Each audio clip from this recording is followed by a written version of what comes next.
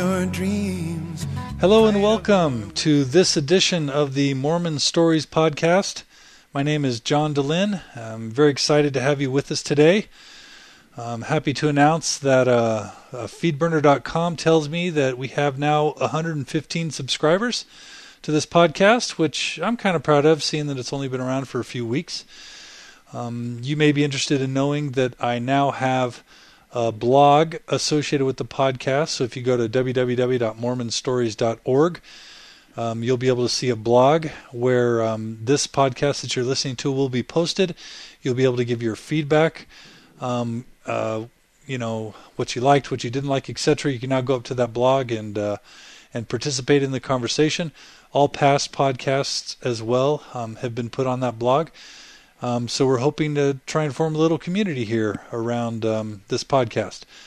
I'd like to encourage all of you to send us your email and feedback either on the blog itself or at mormonstories@gmail.com.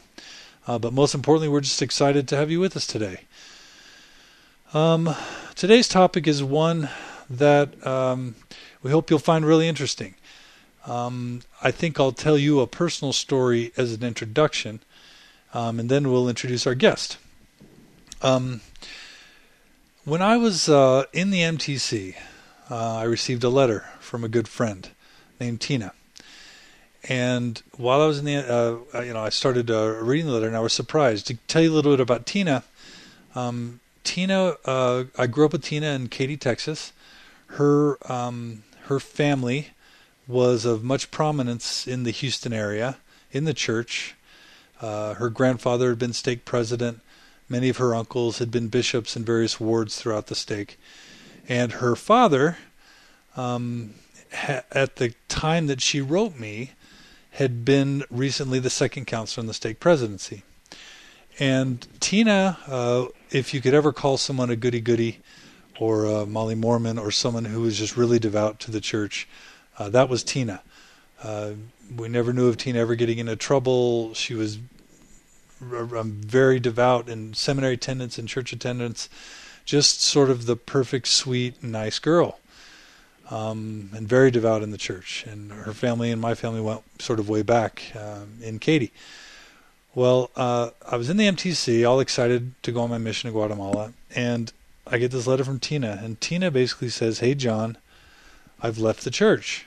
And I just wanted you to know that I don't believe in the church anymore." And I was stunned because I at the time, leaving the church was the furthest thing from my mind, and hearing about Tina leave the church was just totally dumbfounding to me. So, in correspondence, I talked to Tina and I said, "Hey, why have you left? What's going on?" And her basic answer was, "Well, John, I got a hold of this book that talked about the connections between the Masonic Lodge and the Masonic Temple and the church and the LDS Temple." And as I dug deeper and deeper and deeper, to me, this signified that the church wasn't true and it wasn't something I wanted to be part of anymore.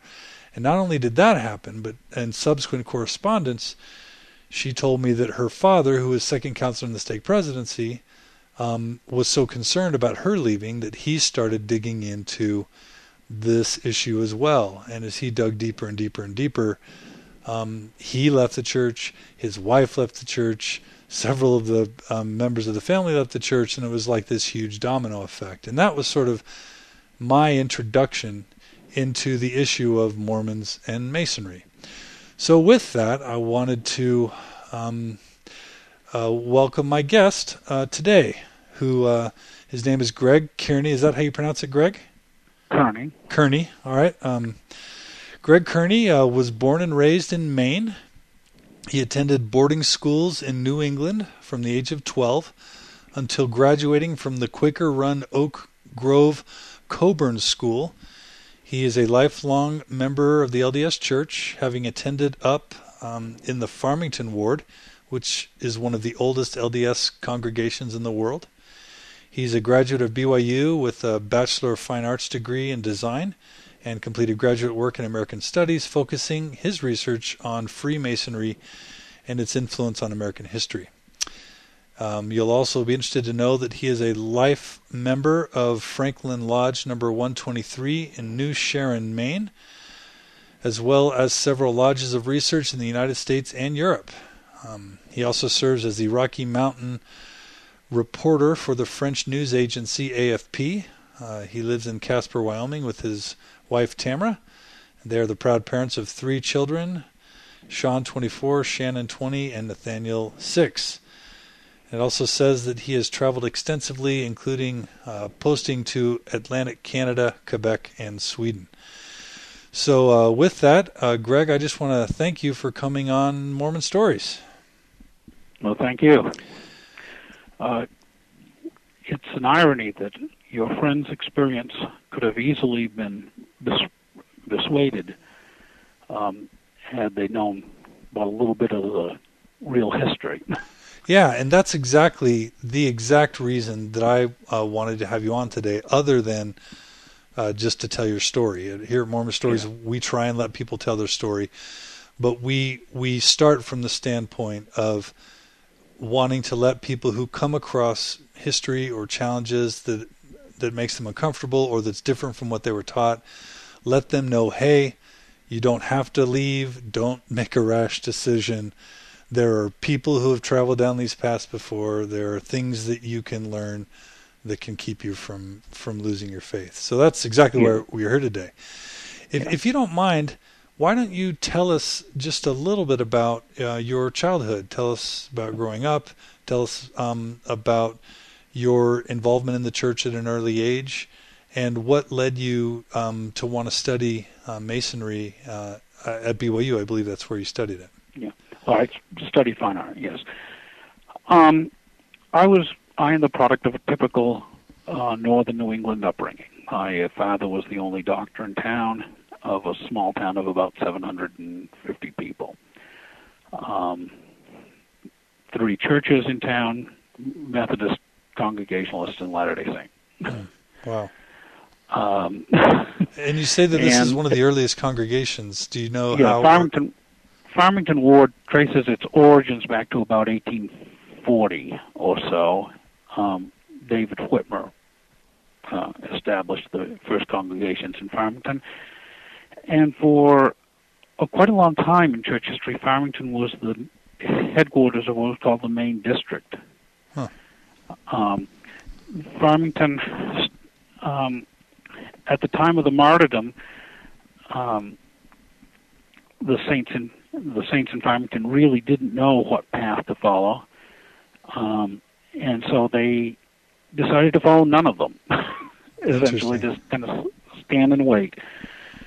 But periodically, various groups of members in Farmington would go either to Utah or into the Midwest, depending on what flavor of Mormonism they favored. Right. Farmington, Utah, was named because settlers from Farmington, Maine, came and lived there. Oh wow, that's interesting.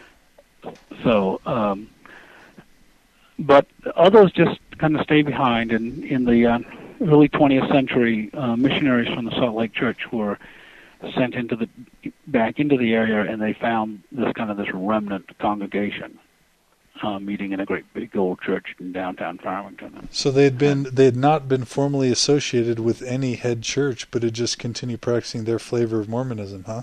Yeah, they just kind of stood apart and waited, essentially. Wow. Because Farmington was an inland community in the mountainous regions of western Maine, the earliest missionaries that went up the coast and converted over all the other local congregations never got there. And so, hence Farmington. And it is from Farmington that almost all the other wards and branches in Maine today trace their origins from. You get people leaving from Farmington and going to Skowhegan and setting up a little branch there and stuff like that. That's fascinating. Even today, the Farmington ward is by far the largest ward in Maine. Larger than even the ones in Portland or Bangor. Wow. It's kind of this little, little tiny community. My wife, who's who's from California says, "Geez, Greg, it's like going to Utah." You know, all you Mormons here are so interbred with each other that Right, right, yeah, sure. You know, you might as well be in some small town in southern Utah. That's great. So tell us your early years. So my early years were, you know, a typical kind of New England upbringing. You know, local elementary school. I went to a Jewish-run boarding junior high school in Massachusetts, and a Quaker-run high school in Maine, Oak Grove Coburn, and then a Mormon college. So I didn't get a whole lot of chance to act up, I guess. Very ecumenical upbringing, I'd say. You know, the Quakers aren't big into smoke and drink, and right. That's fascinating. So I probably had a fairly sheltered education. Yes. But you know, as I say, you know, I believe I was the alumni president for Oak Grove Coburn for a while, and I tried to find some other Latter-day Saint who went there, who was a Latter-day Saint when he went there, he or she went there, and I never could find anybody. I found people who converted after they graduated. But now, did the topic of Masonry ever come up up through your high school years? I mean, or was that even? Well, my father and my uncle and the Carneys have been Masons for probably at least a millennia. Oh my goodness! It's an old family tradition. It goes way, way, way back. When I gave my presentation at the Fair Conference in August, I brought along, because I predicted somebody was going to ask me, well, why did you become a Mason? And I had with me what I call the ciphers. It's the Masonic ritual in code form.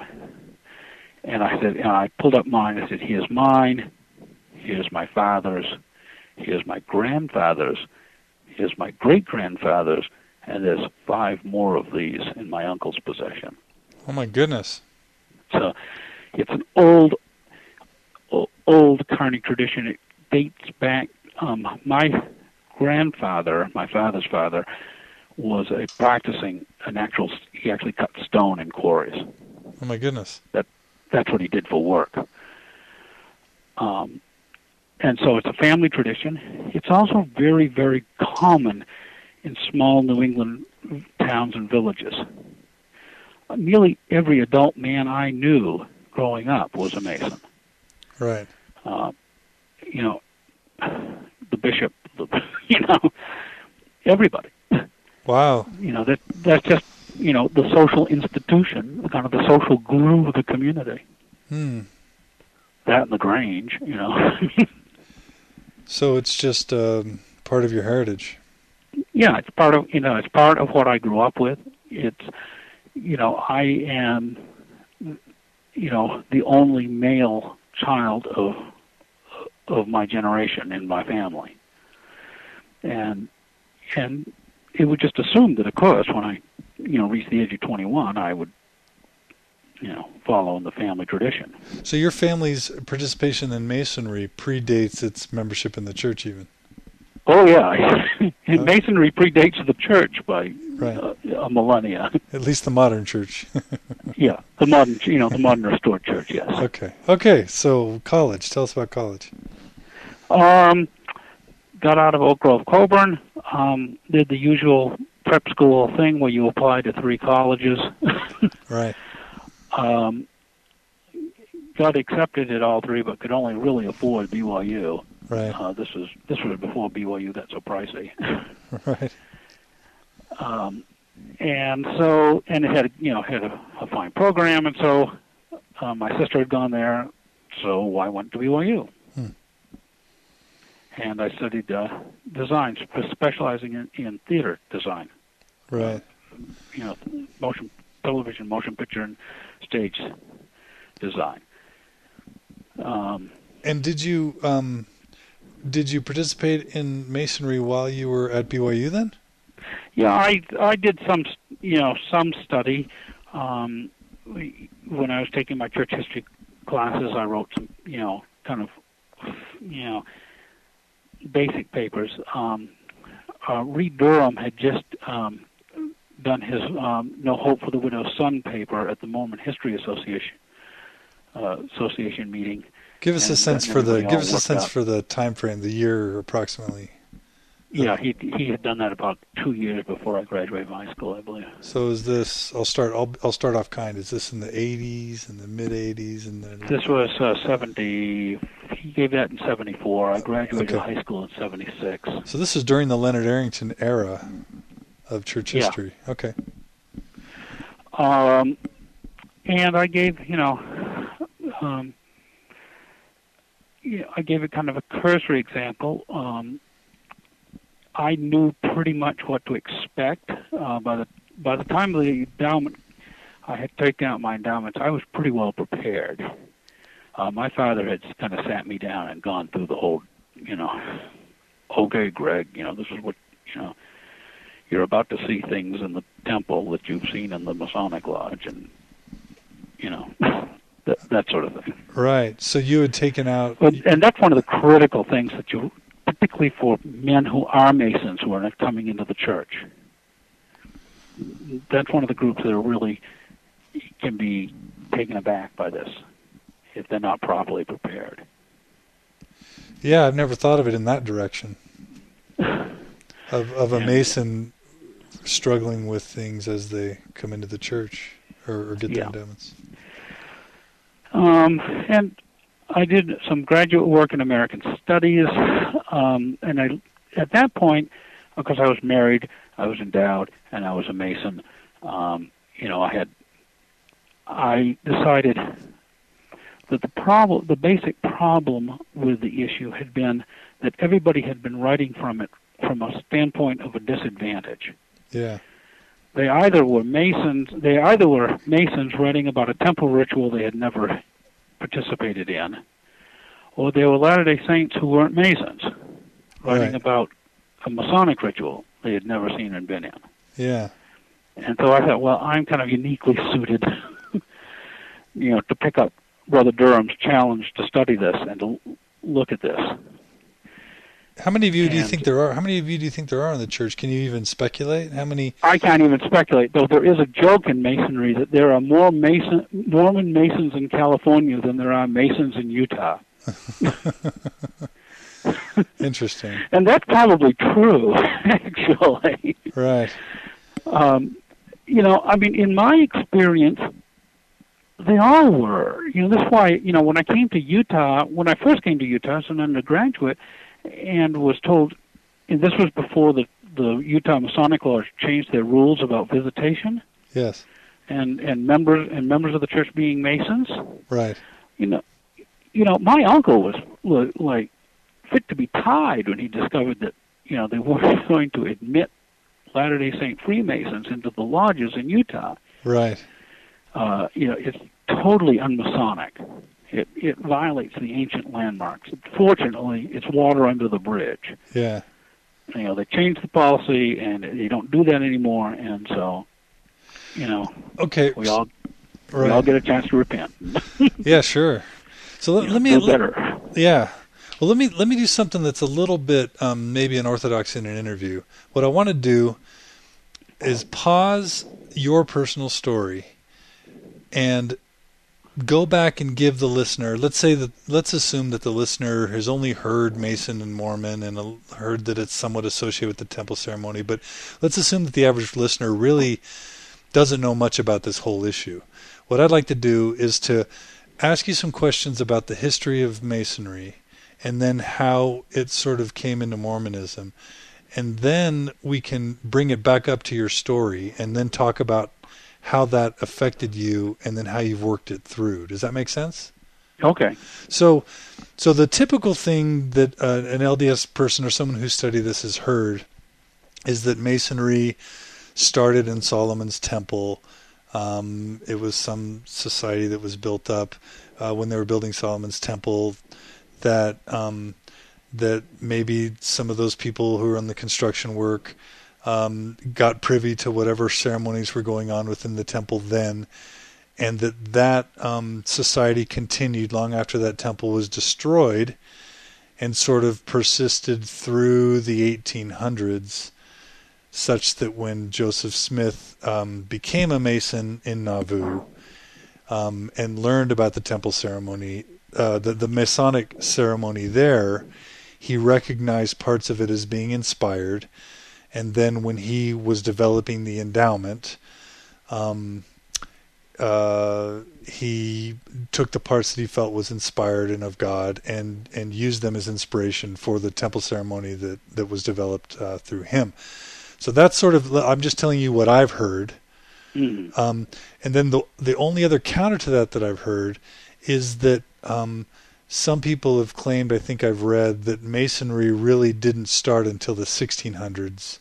And so anyone that claims that it, predates Christ or whatever, that's just not historical. So I'm just giving you my 20-second version of all I know about the history of Masonry as it relates to the LDS Church.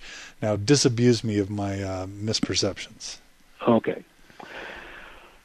Masonry cannot be traced in any historical thread to Solomon's Temple.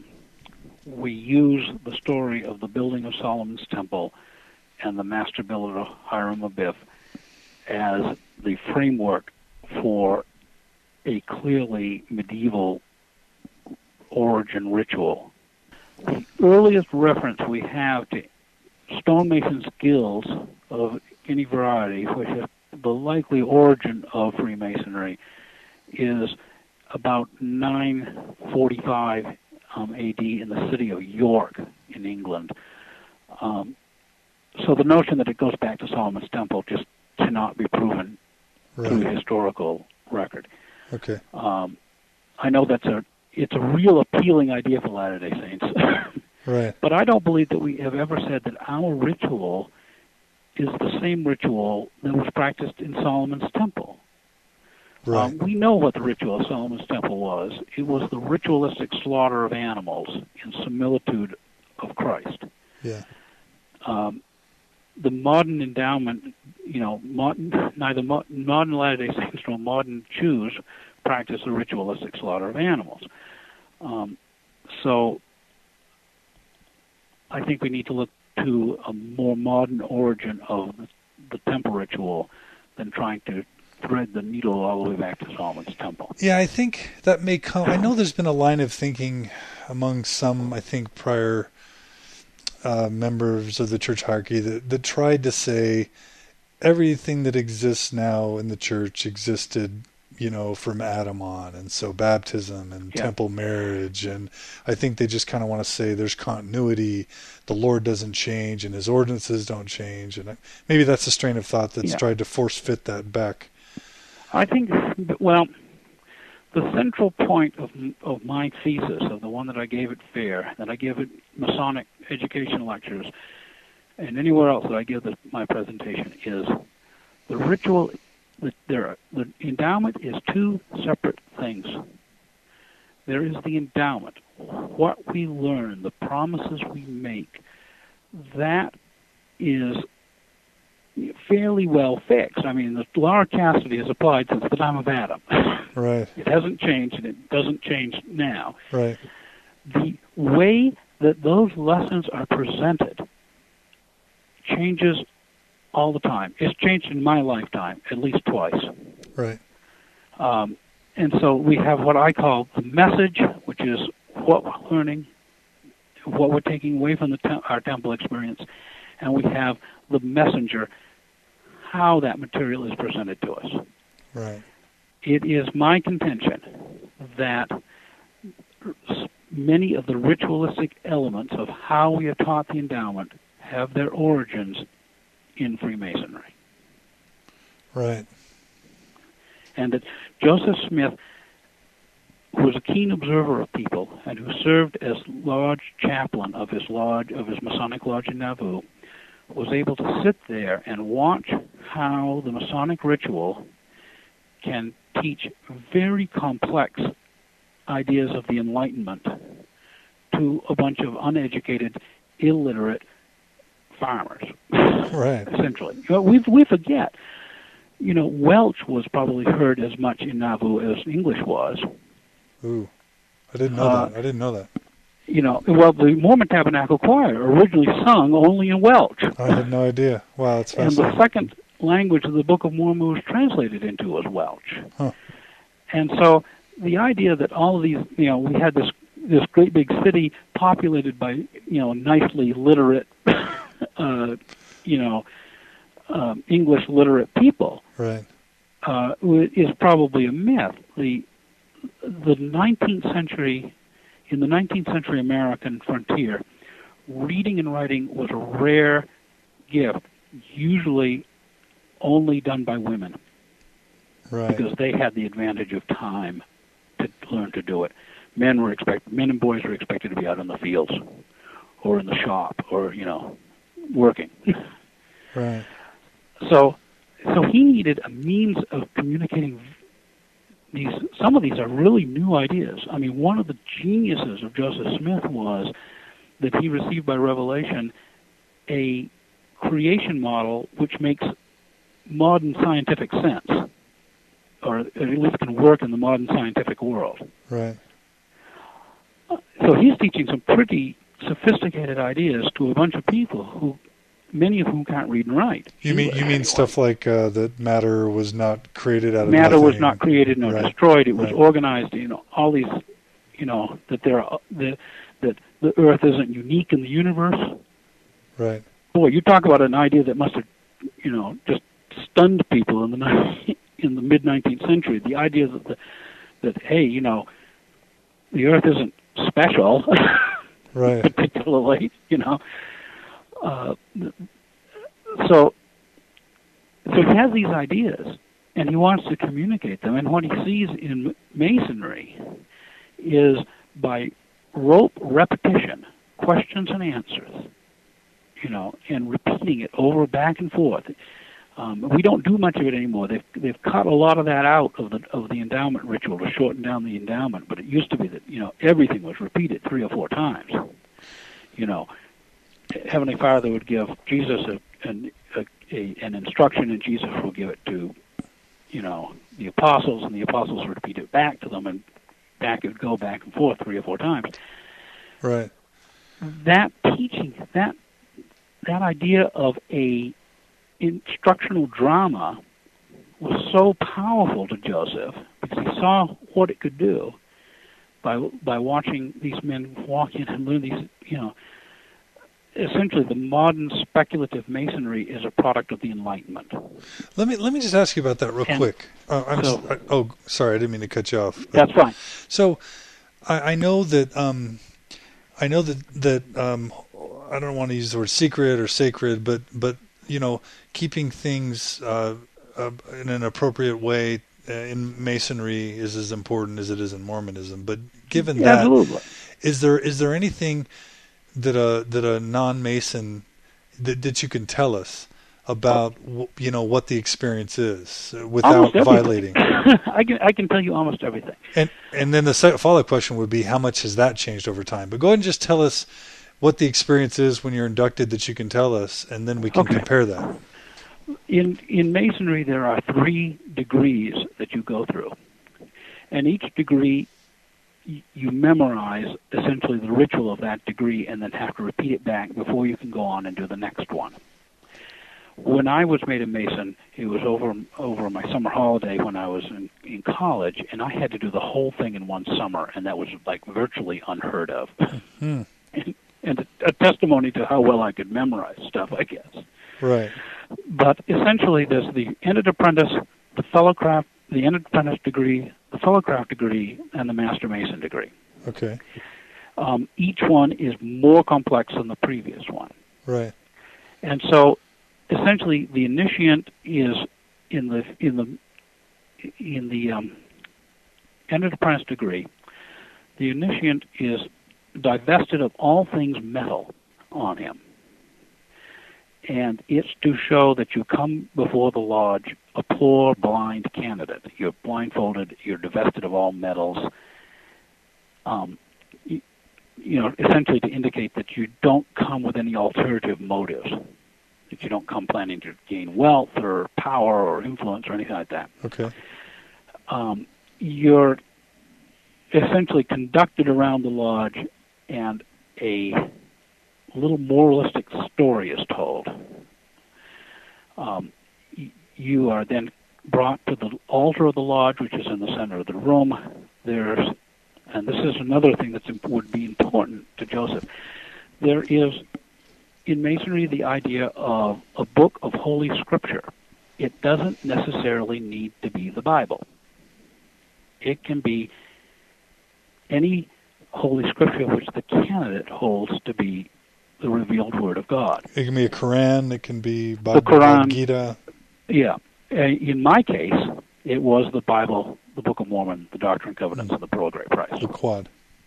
Yeah. Okay. Because that's what I consider to be the revealed Word of God.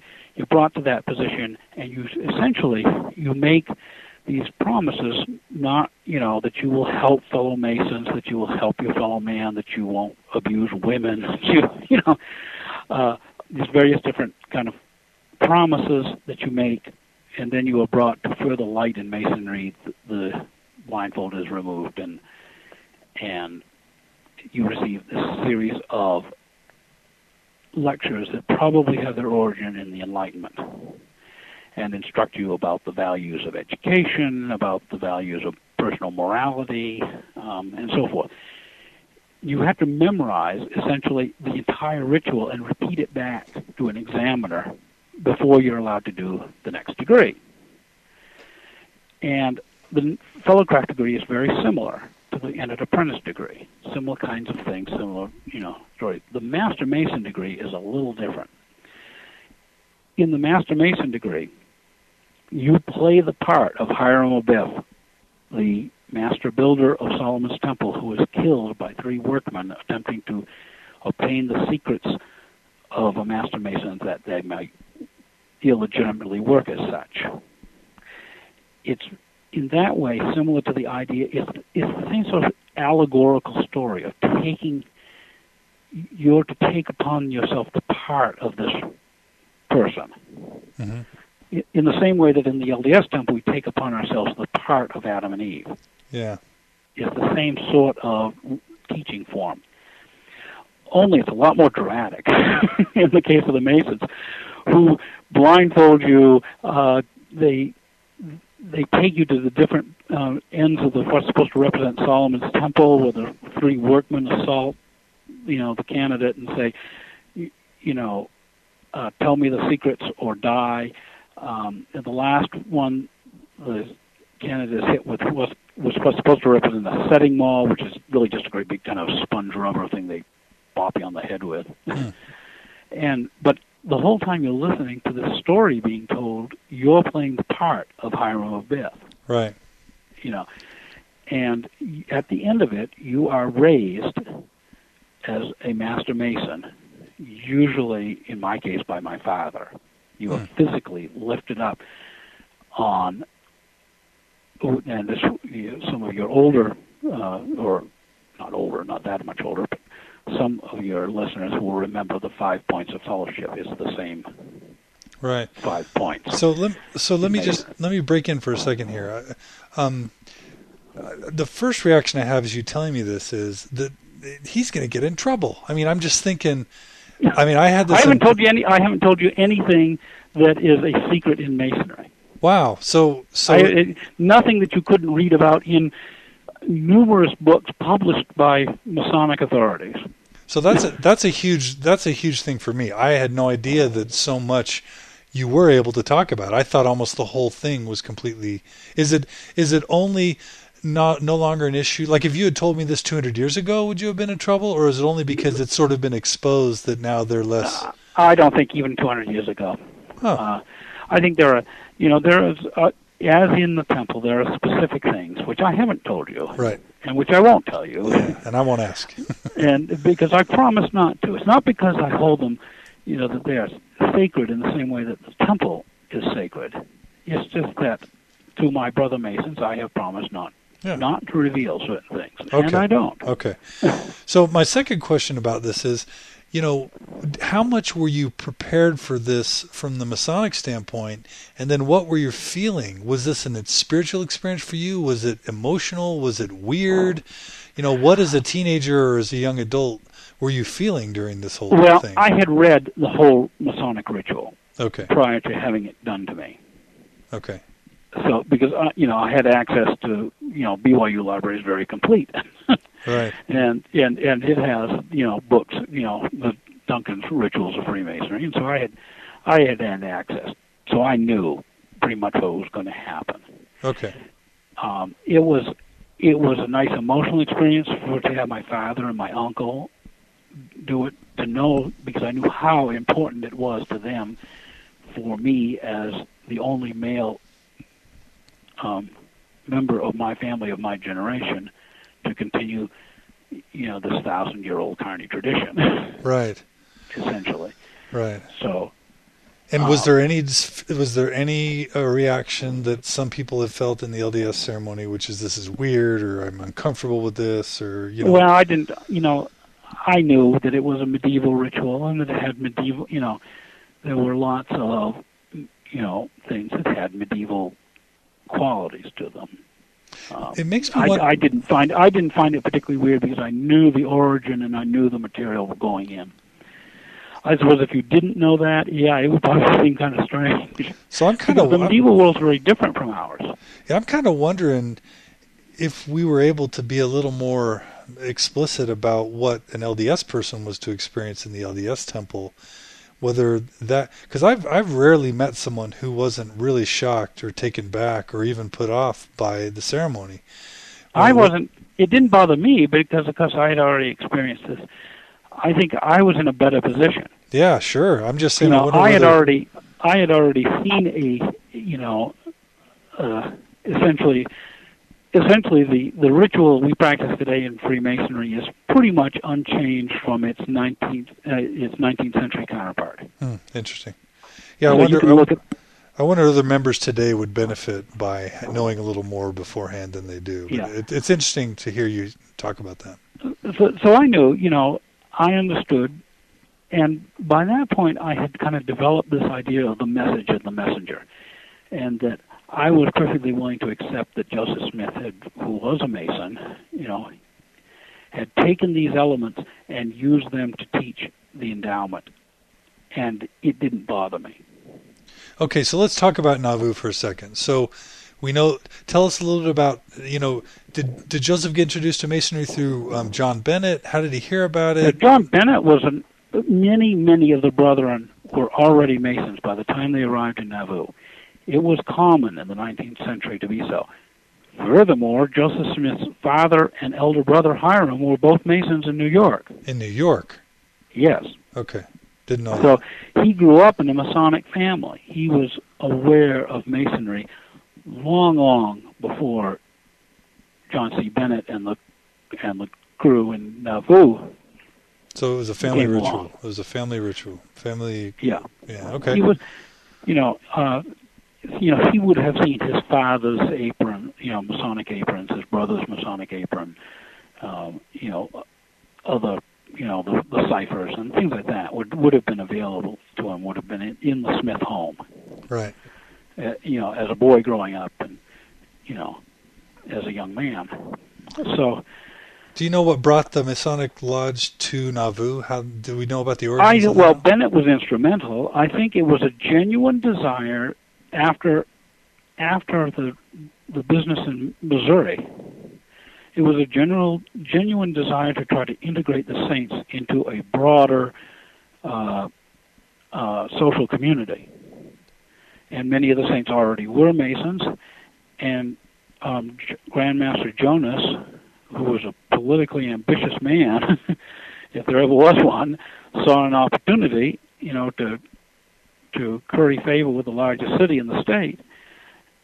And, so there were lots of motivations going on there to bring Masonry to the Latter-day Saints. So was this the head of the Masonic Lodge in... the Grand Lodge in Illinois? Masonry. There is no national Grand Lodge. There is no national body that governs Masonry. Or global even? No global. Okay. Each Grand Lodge is an institution unto itself, completely self-governing. That's how Utah was able to exclude Latter-day Saints for so long. Right. because there simply wasn't anybody to say, no, you can't do that, because they're a self-governing organization.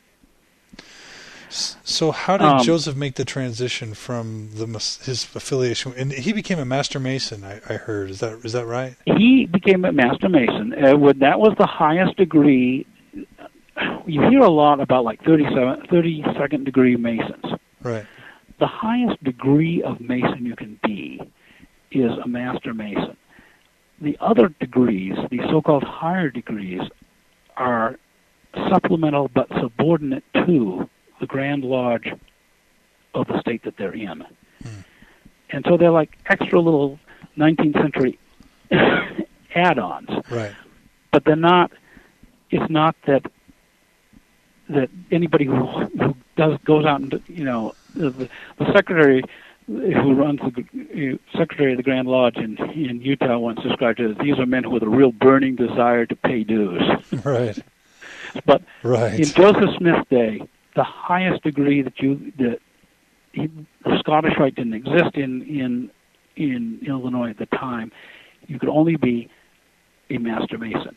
And I heard that he progressed at a very fast rate, faster than a lot of people. Yeah, he was made a Mason upon sight by Grand Master Jonas. It's a very rare honor. And what it means is you're made a Master Mason immediately. You don't go through all the steps like I did. Right. They just make you a Master Mason immediately. When Grand Master Jonas was questioned about this, the reason he cited for making Joseph Smith a Mason upon sight was that Joseph was what is called in Masonry a Lewis. He was the son of a Mason. So Joseph is made a Mason upon sight, but he does not become Master of the Lodge in Nauvoo. There are 4 Mormon lodges created, 2 in Illinois, Nye and Rising Sun in Nauvoo, and there's 2 in Iowa. He doesn't become a master of any of those. What he becomes is chaplain of the lodge. It's the only office I've ever held in a lodge. And it's an interesting one because you don't have to do much. All you have to do is memorize 2 set prayers, the one that opens the lodge and the one that closes the lodge. The rest of the time, you get to sit and watch everybody else do this stuff. Right. And it must have been extremely, the impact of it, as I said, must have been just tremendous on Joseph. I believe it was, because I believe what happened was he took the ritual that the saints already knew to teach what they didn't know, the endowment, because he wanted them to focus on the endowment. He did not want them focusing on the ritual. So he says, well, I'll use a ritual they know. It's already familiar to them. They won't have to remember all, the ritual part because they'll know it. Now, is there any writing you've read that says this, or are you I'm inferring this. Okay. There have been a couple of second-hand accounts written years later that say, well, Joseph thought that it came, Joseph said it was the apostate temple ritual from Solomon's temple. The problem with that approach is a couple. First of all, Joseph is only repeating what lots of 19th century Masons believed anyway, that they were doing something that they did in Solomon's temple. The other problem with it is, if it were in fact ancient, revealed ritualistic practice, why do we change it? And we change it all the time. It's changed significantly from Joseph's day. Okay, so I have to ask here.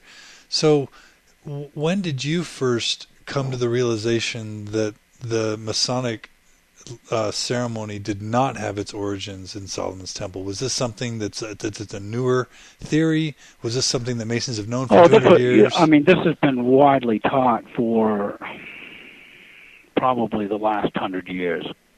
100 years? Yeah. Okay. It's been widely recognized that there is no way no historically reliable way to draw that line that way. I wonder if that was a challenge of faith in Masonry for those. I think it was. I know there are plenty of Masons even now. I run into them even now who say, "Oh, well, they did this back in Solomon's temple," and I go, No, they didn't. What do you know? The Bible's clear what went on. You know, we don't.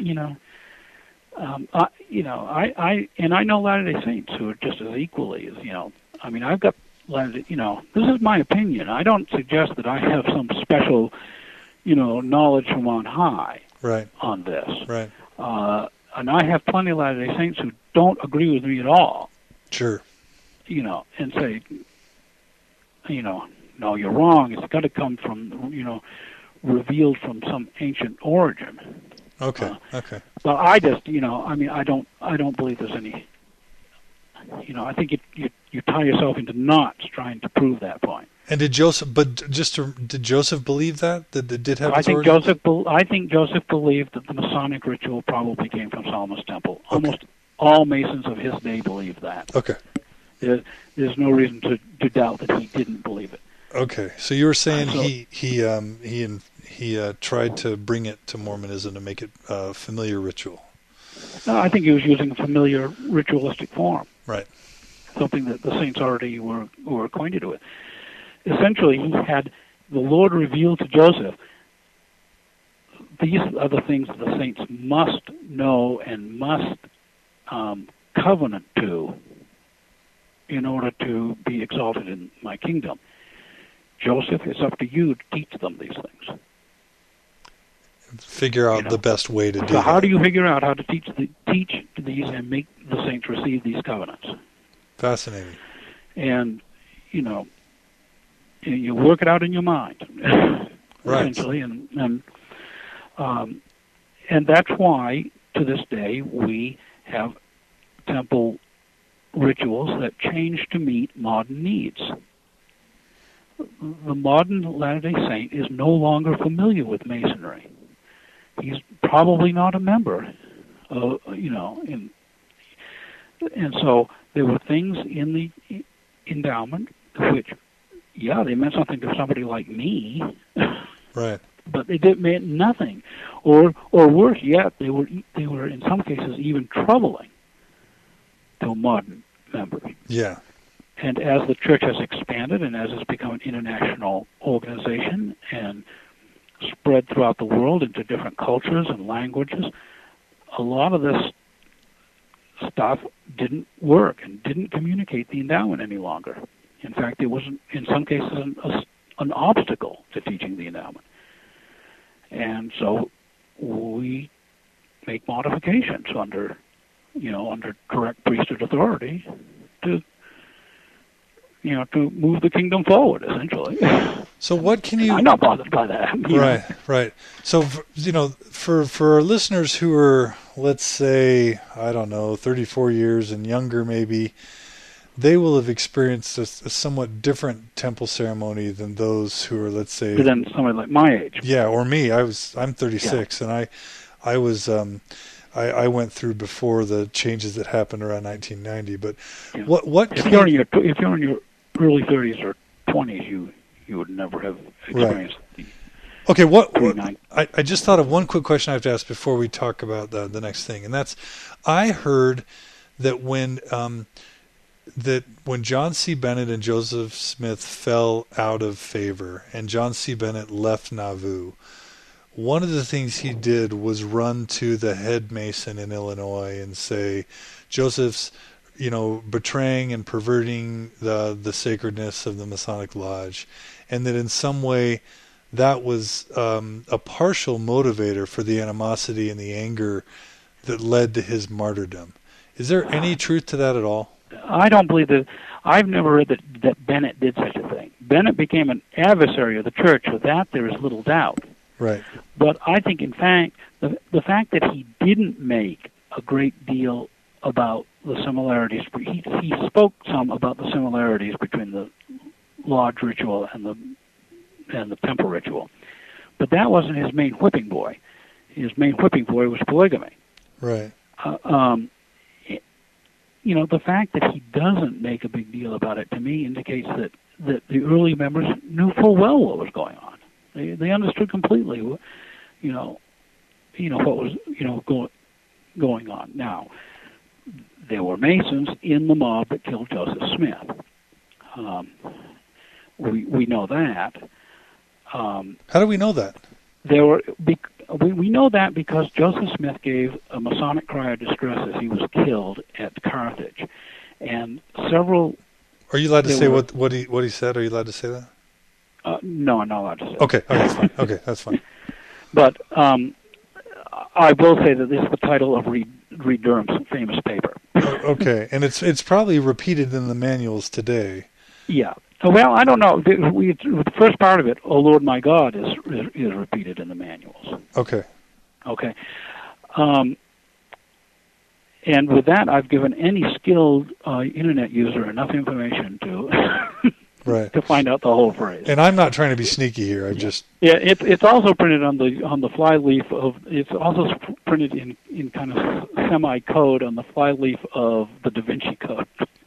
But it's if you read the bolded words in the flyleaf of the Da Vinci Code, you right. read the whole thing. So just for listeners though, it is true that both Joseph and I believe Hiram, when they were dying, made some statement that's supposed to be some type of signal to those who are coming after him to say, "Hey, I'm a Mason. We've agreed not to kill each other. You're not supposed to kill me." It's the grand hailing sign of distress. Okay. And we know they gave it, and we know it was ignored, and there were several.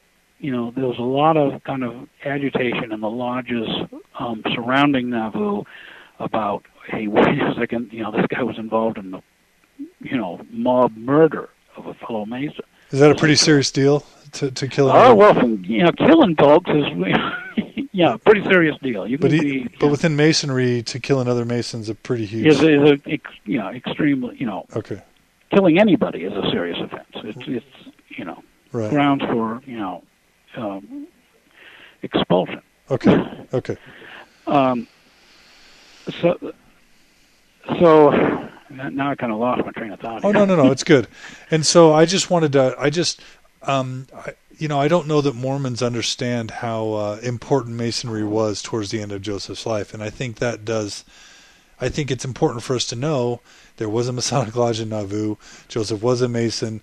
There are parallels between the Masonic ceremony and the early endowment ceremony, and it was such an important issue in Joseph's life that even in his death and in Hiram's, some of his last words were Masonic. I just think I love it when the facts get laid out so that no one hears this stuff like my friend Tina from some third party and says, "Hey, this is distressing." What the anti-Mormons and critics of the church do is they use this business about Masonry as a wedge because many Latter-day Saints don't know anything about it. Right. And so that makes the critic the expert. Right. And the critic can say anything. And because he's become the expert in the member's mind on this whole matter, they can be, they can pile it on. People off into strange, like they, they can lead people off to this great and spacious building. Right. Okay. Yeah. So tell me, what can you tell us about the again, I want my listeners and you to know that I have full respect for the LDS Temple ceremony, of us all respecting the covenants we make. But we all know that the full ceremony in audio form and soon to be in video is on the internet. You mentioned to me before this program started that the Smoot hearings in the late 19th century, early 20th century, I guess, revealed a great deal about the temple ceremony. So what can you tell us about what elements of the Masonic ceremony spilled over into the LDS endowment ceremony without violating your covenants in either segment? Okay. The basic ritualistic form, the idea of using an allegorical play. In the case of the Masons, we use the story of Hiram Abiff. In the case of the Temple Endowment, we use the story of Adam and Eve. Okay. That idea I believe, came over from the Masons. The ritualistic form of questions and answers. We see less of it today than we used to. Right.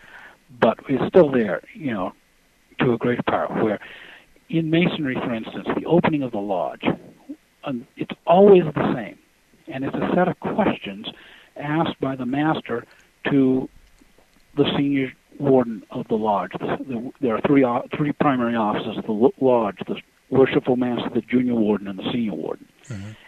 And so they'll say things like, Brother Senior Warden, satisfy yourself that all are Master Masons. And the Senior Warden looks around the room and says, I am so satisfied. And then he says, what induced you to become a Mason?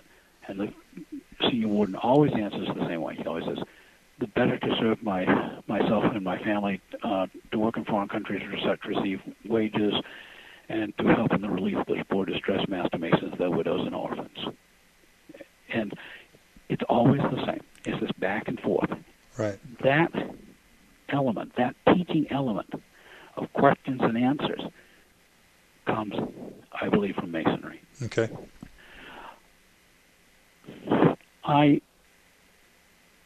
With Renaissance, there are certain physical actions which are common to both. However, they do not have either the same name or the same meaning. And that's probably as far as I'm willing to go. Right. Right. Prior to 1990, there was the 5 points of fellowship. There's also both rituals use the square and the compass. Right. It's the squares and compasses are the fundamental iconic imagery of Freemasonry. Right. You see it on our gravestones, you see it on our buildings, you see it, just about everywhere we go. Yes. And your Cadillacs. Yeah, and on our Cadillacs. Those of us who have Cadillacs. So both use aprons. They mean different things. One is symbolic of Adam and Eve's transgression in the garden. The Masonic apron is representative of aprons worn by practicing stonemasons in quarries. Right. Now, on the FAIR website, I have written a paper where I go down through. I took an anti-Mormon who kind of gave us a laundry list of similarities, and I kind of walked down through the laundry list going, yes, this is the same, and here's where they come from, and, they both use, holiness to the Lord, and where does that come from? It comes from the Bible, and on and on and on. Right. So, to a Mason, the things that they would find most similar are the ritualistic form, the idea of this telling of an allegorical play, of the question and answer form, and certain action elements which are substantively similar, but whose meanings and names are different. Okay, real quick follow-up on that.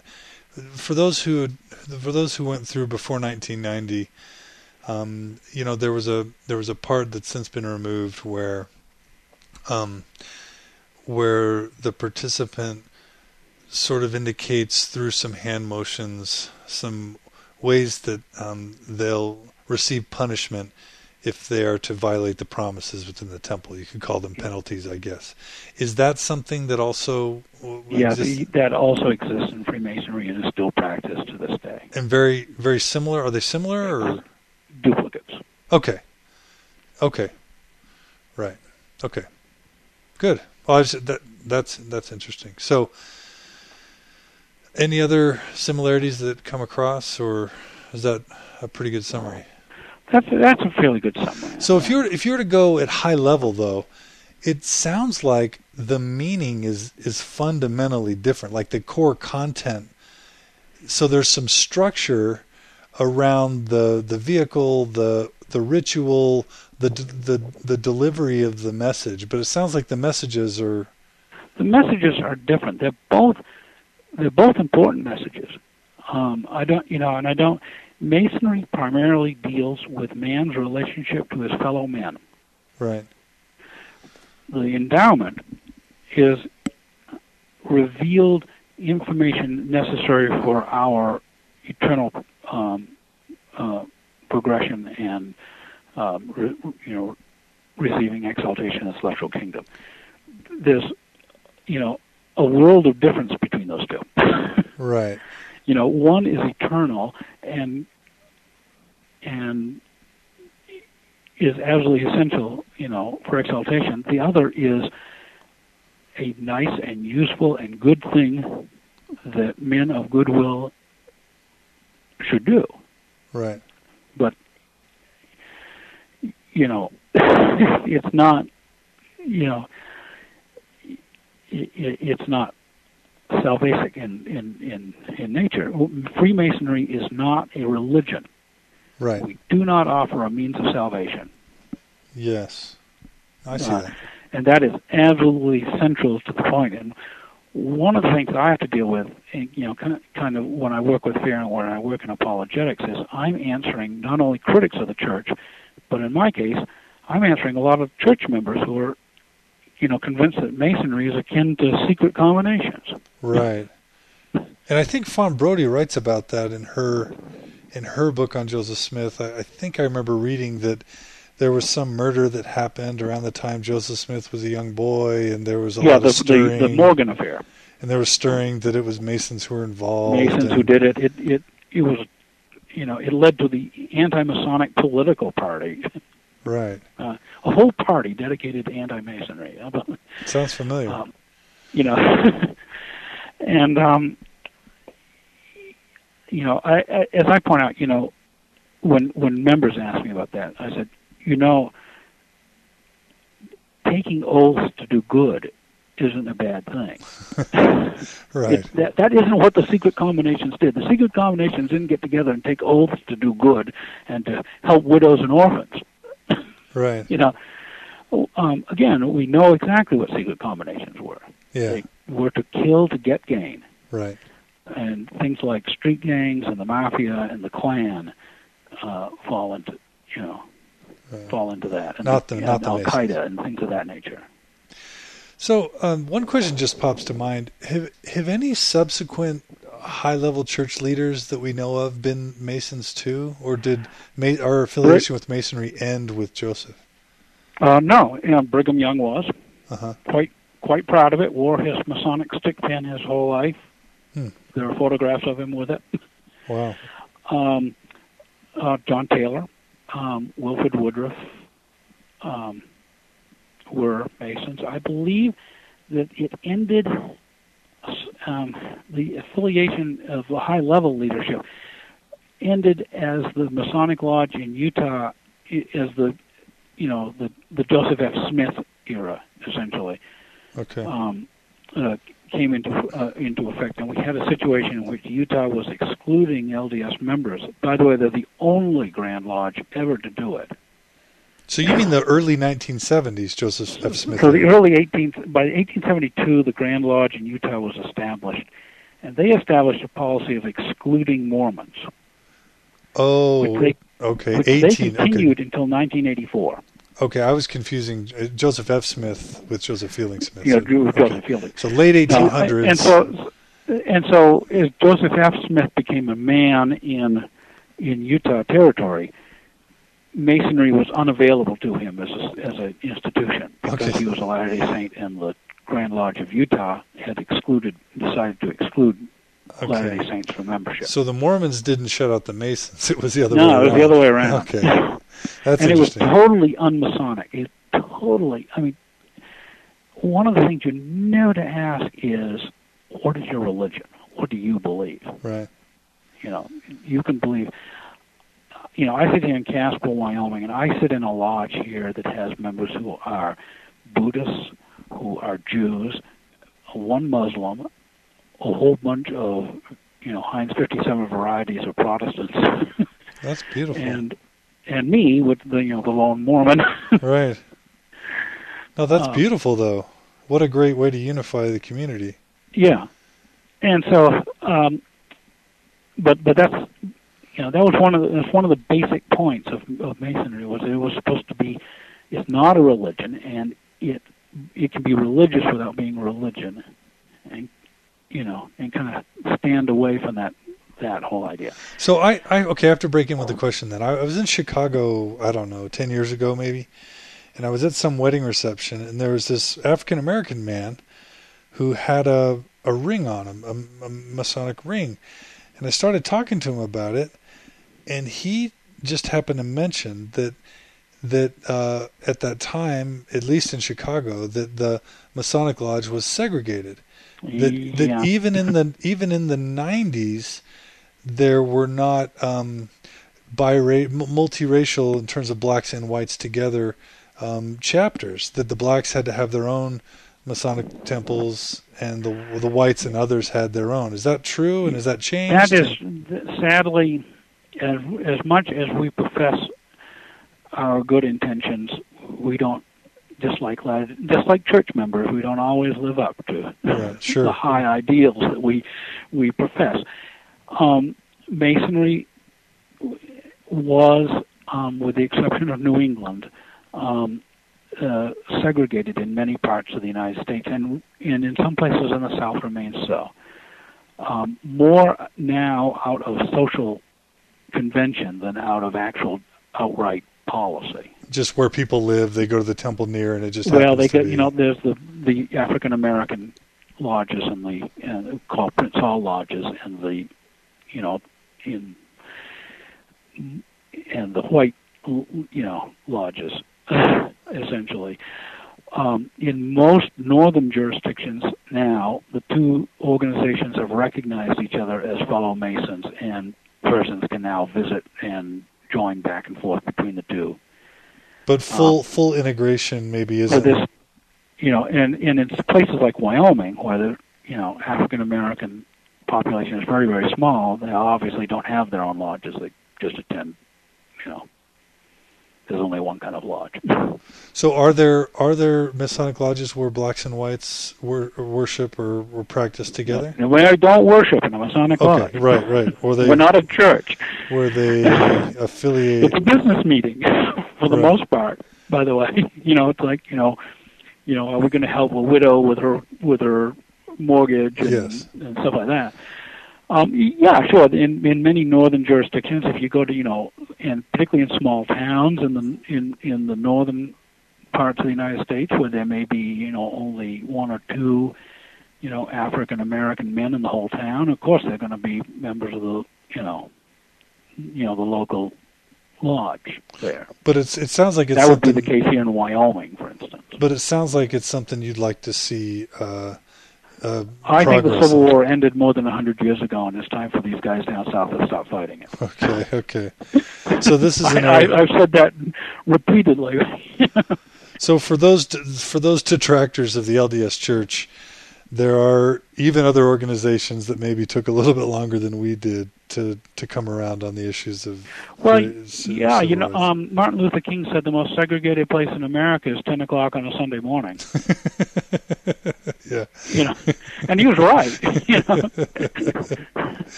Yeah. Okay. Oh, that's good. Okay, so let's turn to give you a chance to. Well, I want to give you a chance to evangelize your cause to LDS folk, and if you want to, just in Masonry in general. But let's start with LDS folk. So, a lot of people who have left the church or anti-Mormons are going to list Masonry as one of their top 10 issues on why the church isn't true, on why people should be troubled, on why Joseph Smith was a fraud or whatever. So if you had to give, let's say someone who's ignorant about this whole issue, or someone who's left the church because of it, or someone who's right on the fence, really struggling with it, give us your, 5-minute on why this shouldn't matter. Why it shouldn't matter. Or why it's a good thing, or why it's a good thing. Yeah. First of all, I would say that let's get a few facts down right off the bat. Joseph Smith was a Freemason. So was Joseph Smith's father.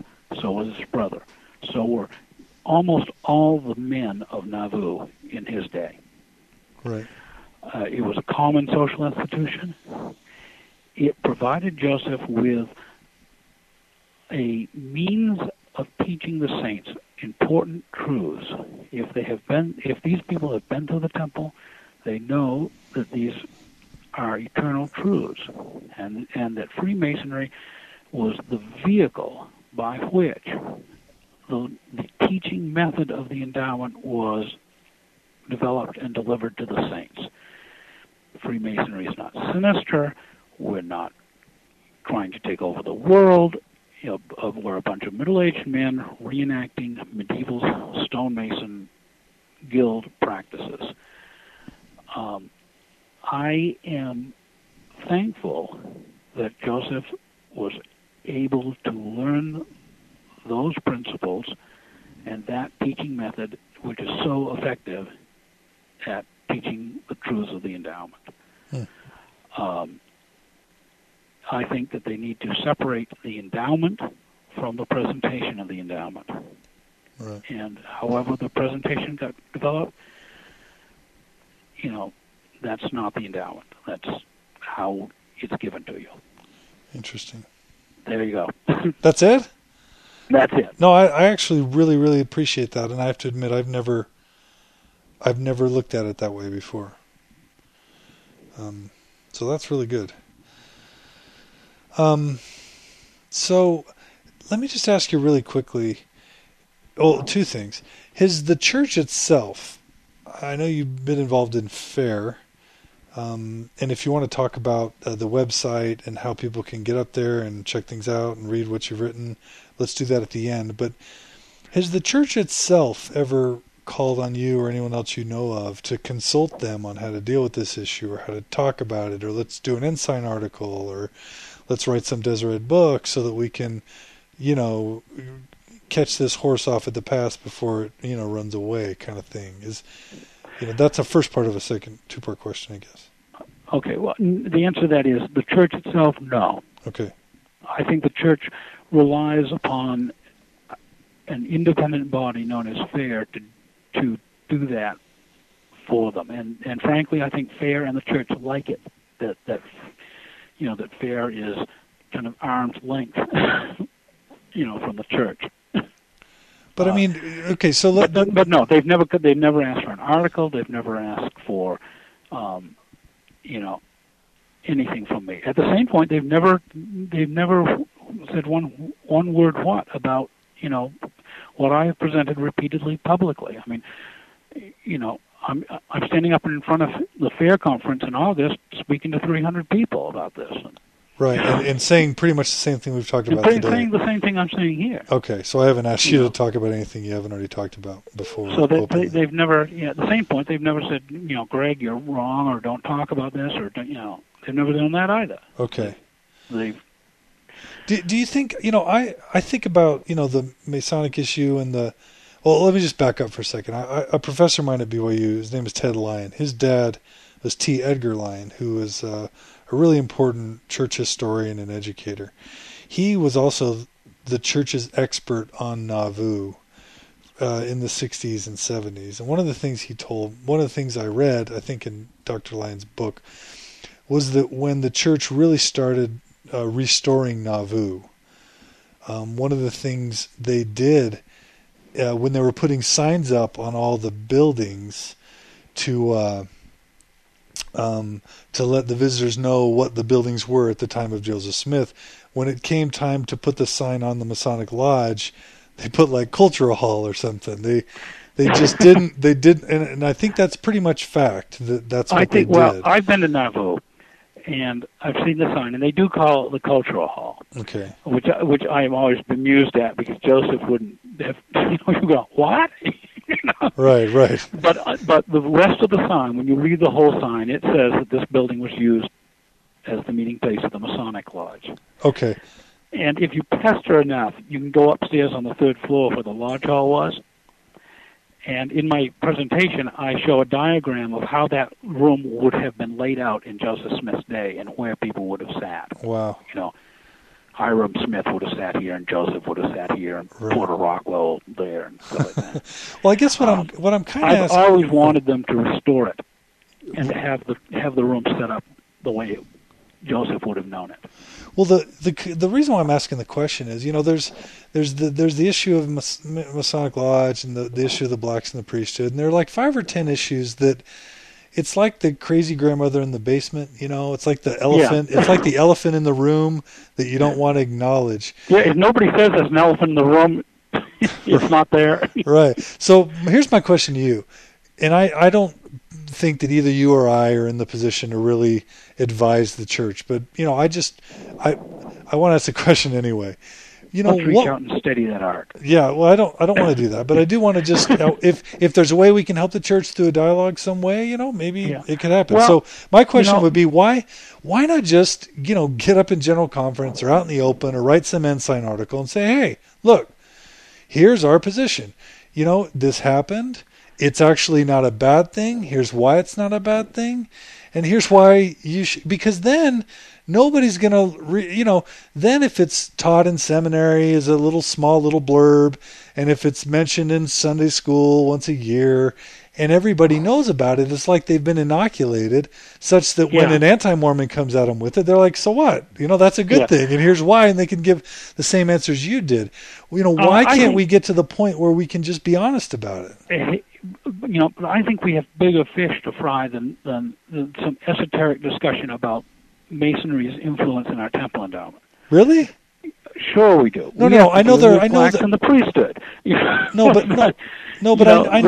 know that we need to talk about the plan of salvation and the atonement, and that's all huge. But this is a pretty big stumbling block for people. I think if we get enough, if there are enough people who realize, you can go ask this question. If you have this question, here's a place you can go to. You can go to FAIR. They've got a paper, They've got a person, Greg Carney, who will send you back an email explaining all this. Right. If this becomes an issue. Right. I don't think we need to get up in general conference and or in the inside, just because it would maybe create more problems than it would solve. Yeah, maybe it might. It might create more problems than it would solve. Yeah. For some people, and it's just. I say, I spent a lot of time studying this. I say, this is like looking at American history by looking down a straw. Right. And so I got this little narrow view of church history, which has to do with this one little esoteric subject. No, I hear you, but it is one of the top. I think we can. The best way we could deal with it would be to restore the lodge in Nauvoo to the way it looked in Joseph's time. Take people up there, tell this was the Masonic Lodge, and we reconstructed it as closely as we can to what it would have looked like in his day. Right. And that's all we need to say. And then, and I always get a joke of when they take you up there, they take you up to the third floor, at least the last time I was there. They say, we know that they used to use this for dances because we can see the dance patterns on the floor. And I go, no, those aren't dance patterns. Those are the tread marks of hundreds of men doing the Masonic ritual and walking in a circle. But see, and this is where I think the apologetic thing comes in, because, some people are going to go to that and say, we're being lied to, we're being misled, this is deception, but you totally don't see it that way. Tell us. And I value that. I want to hear that. So tell me why that doesn't make you just furious and say, I'm leaving because it's fraud and deception. I don't get furious. Help us see why so that we can... These people doing these tours know almost nothing about Masonry. Right. Probably all they really know about Masonry, at least most of them, is that this was a Masonic lodge. Right. This building was used as a Masonic lodge. That's about it. Right. And Latter-day Saints are great at kind of repeating kind of the whatever the last tour guide told them. That's what they'll keep saying. Right. And I remember I went up with one of the tour guides. Like I said, you practically have to beg to get up on the third floor. Right. And I said, I went around the room, and I stood in each of the positions where the officers of the lodge said, and I said, this is where John C. Bennett sat. This is where Joseph Smith sat. This is where Hiram Smith sat. This is where Heber C. Kimball sat. There would have been, this chair here, here, and here. There would have been an altar here. There would have, Wow. Porter Rockwell would have been without the door with a drawn sword as the Tyler. I would like to meet up with him as a Tyler. He'd put the fear of God into you. Yes. Sounds like a dream of yours would be to help participate in the restoration of that room to its. That room. because we know exactly what it looked like. I have 1840s era ciphers from Illinois in my collection. Wow. And we know exactly where everything would have been. Precisely. And I drew a diagram for my little lecture. That's fascinating. Well, let's let me, unless there's something else you want to talk about, I can close with sort of a final request. Okay. Anything you want to throw in before I ask you a final question? Well, now you can go ahead and okay. Go ahead and ask the final question. So here it is. So I don't know if you're comfortable recruiting for Masons, but if you were to sort of, I imagine that the Masonic Lodge experiences what other, the Elks Lodge or the Eagles Lodge or whatever is experiencing, which is an aging population, maybe even a shrinking membership, maybe a concern about reaching out to the youth of today to get new members, etc. So if you had to put your salesman hat on, if that's something you even are interested in doing, to say, hey, people should give the Masons a look because they contribute to society in a positive way. Do you have a little pitch you'd give? Masonry doesn't go out and recruit members. Right. We wait, like the Jews, we wait for people to come to us. Right. But at the same point, I've had people, members ask that, and I think Masonry represents a kind of a unique social institution. It's the oldest fraternal organization in the world.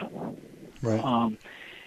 Its roots are deep in American history, and it presents a kind of a unique opportunity for Latter-day Saints to see, the world as Joseph saw it, as Joseph experienced it, because pretty much our rituals and our practices are unchanged from Joseph's day. We do good works. We support hospitals for children that have never charged anybody a dime to go there and be treated, rich or poor. We do good works in the community, and we're probably one of the few fraternal organizations that Latter-day Saints can join knowing that there won't be any drinking. Oh, is it forbidden? It's forbidden in the Blue Lodges to drink, yes. Oh, wow. I didn't know. And so it's an organization which supports and upholds our values. It supports and upholds our view of that we have a set of scriptures that is, in addition to the Bible. And not every lodge member may accept those scriptures, but they're going to accept that you accept them. And as I say, we have so few things that have come down to us from medieval times, reasonably intact. And this is one of them. And they have one of the best genealogical records you've ever seen. Right.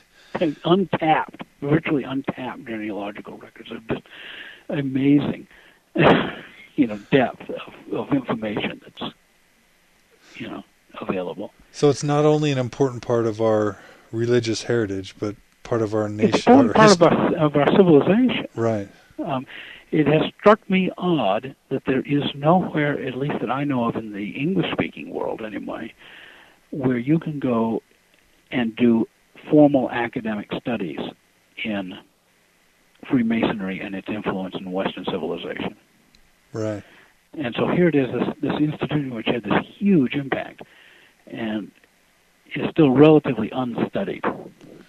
Yeah, which I find too bad. I think it's because people feel like they're not supposed to study it or something, but you've helped us see through that. Yeah. That there's a lot you can know and can study. There's a lot you can know, so, I guess if a man is interested in being an asset to his community and in bettering himself, and in being able to meet with men, I meet with men that I would never encounter any other way. Right. I mean, I just wouldn't come in contact with these men. Right. And I think sometimes a lot of these things are kind of inward-looking. It's like they, the Latter-day Saint man knows all the men in his quorum, but not the man across the street. Right. Yeah, I've seen that. Yeah. And this is a way to do that in a fraternal organization that doesn't violate your, your religious principles or your priorities, yeah, or your priorities, and it's perfectly possible to make Masonry and get way too involved in it. Sure, just like but anything. You can do that at the country club or at your job, or with the church. You could, or the church. Yeah, you can do that the way you're neglecting your family responsibilities. Right. So, and Masonry specifically warned you against doing that. Right. As you progress with the degrees, they're always reminding you, you shouldn't, place Masonry ahead of your responsibilities to your God or your family. Right. Well, I just must say that you're an incredibly positive spokesman, both for Masonry, for our church, and for FAIR. And so I just can't thank you enough. I have learned a ton. I mean, I've taken this issue, which was on my top 10 list of worries or concerns, and it's all of a sudden disappeared from the list. So I just want to thank you so much for coming on Mormon Stories and for telling your story. Okay. Thank you. Yeah, well, once again, we'd like to thank Greg Kearney, is it? Yes, Kearney. Kearney. Like the town in Nebraska. Okay. We'd like to thank Greg Kearney for coming on Mormon Stories today. We'd like to thank all you listeners for bearing with us. It looks like this podcast is going to be about an hour and 30 minutes. So those of you who have made it to the end, next time I see you, I owe you an ice cream. We'd like to remind you that you can read more about this interview up at www.mormonstories.org. We have a blog up there now, so if you want to give comments to Greg or give him feedback or us, we'd love to have you post them there. I think I can convince Greg to come up to my blog, and if there are questions for him there, I think he'd probably be willing to answer them.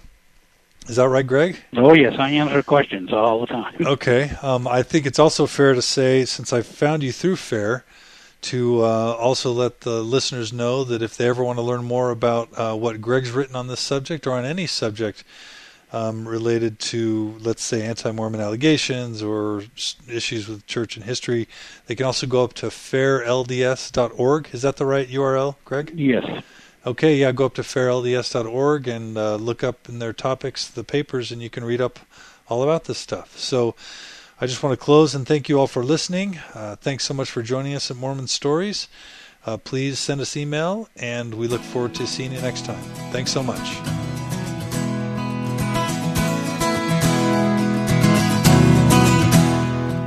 The depth of your dreams, the height of your wishes.